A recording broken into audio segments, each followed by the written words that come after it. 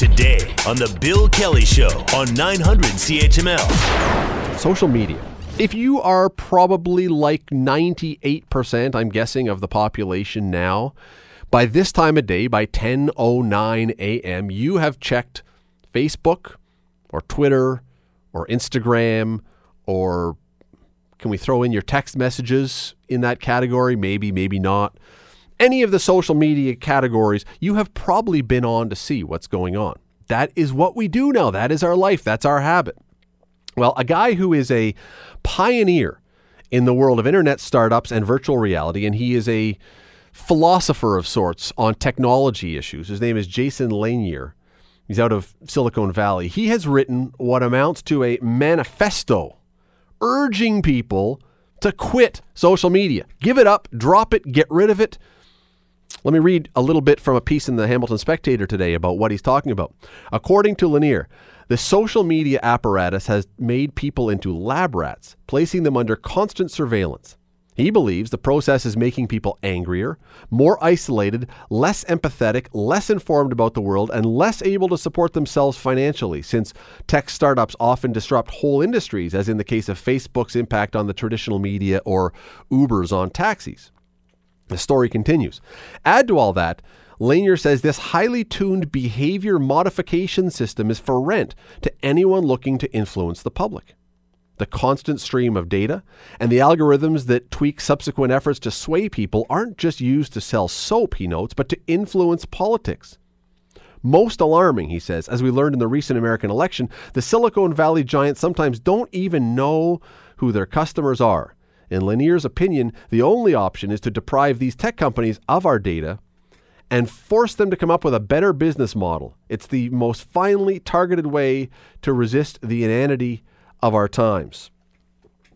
Mark Gordon is a marketing expert. He's a speaker, and he is a social media communicator. He joins us now. Mark, thanks for doing this today. Good morning, Scott. Whether we are as well written or well thought out as that particular last little bit was, we've all at one point, those of us who use social media, we have all thought this, right? We've all been down the path where we go, I've got to quit. I got to give this up. This is killing me. Absolutely. I've been guilty of it myself. And regretfully, I think I can speak on a significant portion of the population when I say it's likely not going to happen anytime soon, although I think deep down we can all agree it should. When you say it should, and again, we come back to this point, we have seen probably in the last 24 hours, I'm guessing, for everybody almost, we've seen something posted online that gets our blood boiling, and it's either about politics or religion or sex or whatever else, and we say to ourselves, why am I doing this? Why am I doing this to myself? I am purging myself of social media, and then we do that for about 12 minutes until our phone bings or the little number 1 or 2 pops up beside the Twitter app, and we notice that there's a new posting, and we're right back on. We cannot. This is the problem. We cannot pull ourselves away from it.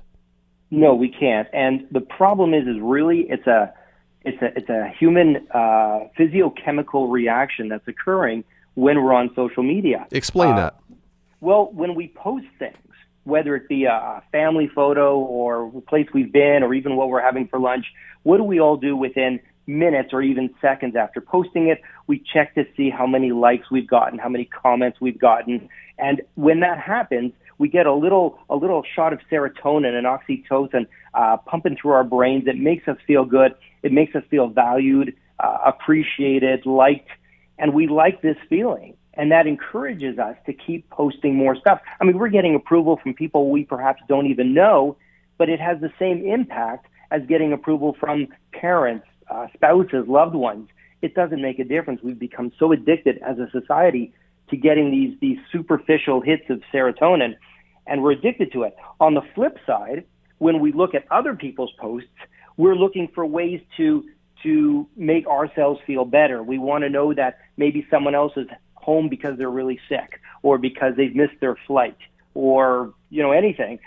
Usually what happens, though, is the opposite happens, and we realize through simple optics that everyone seems to be living a much better life than us. We go online and see our friends are all out at the fanciest restaurants, the latest plays and vacations, and where are we? We're stuck in the office. The Bill Kelly Show, weekdays from 9 to noon on 900 CHML.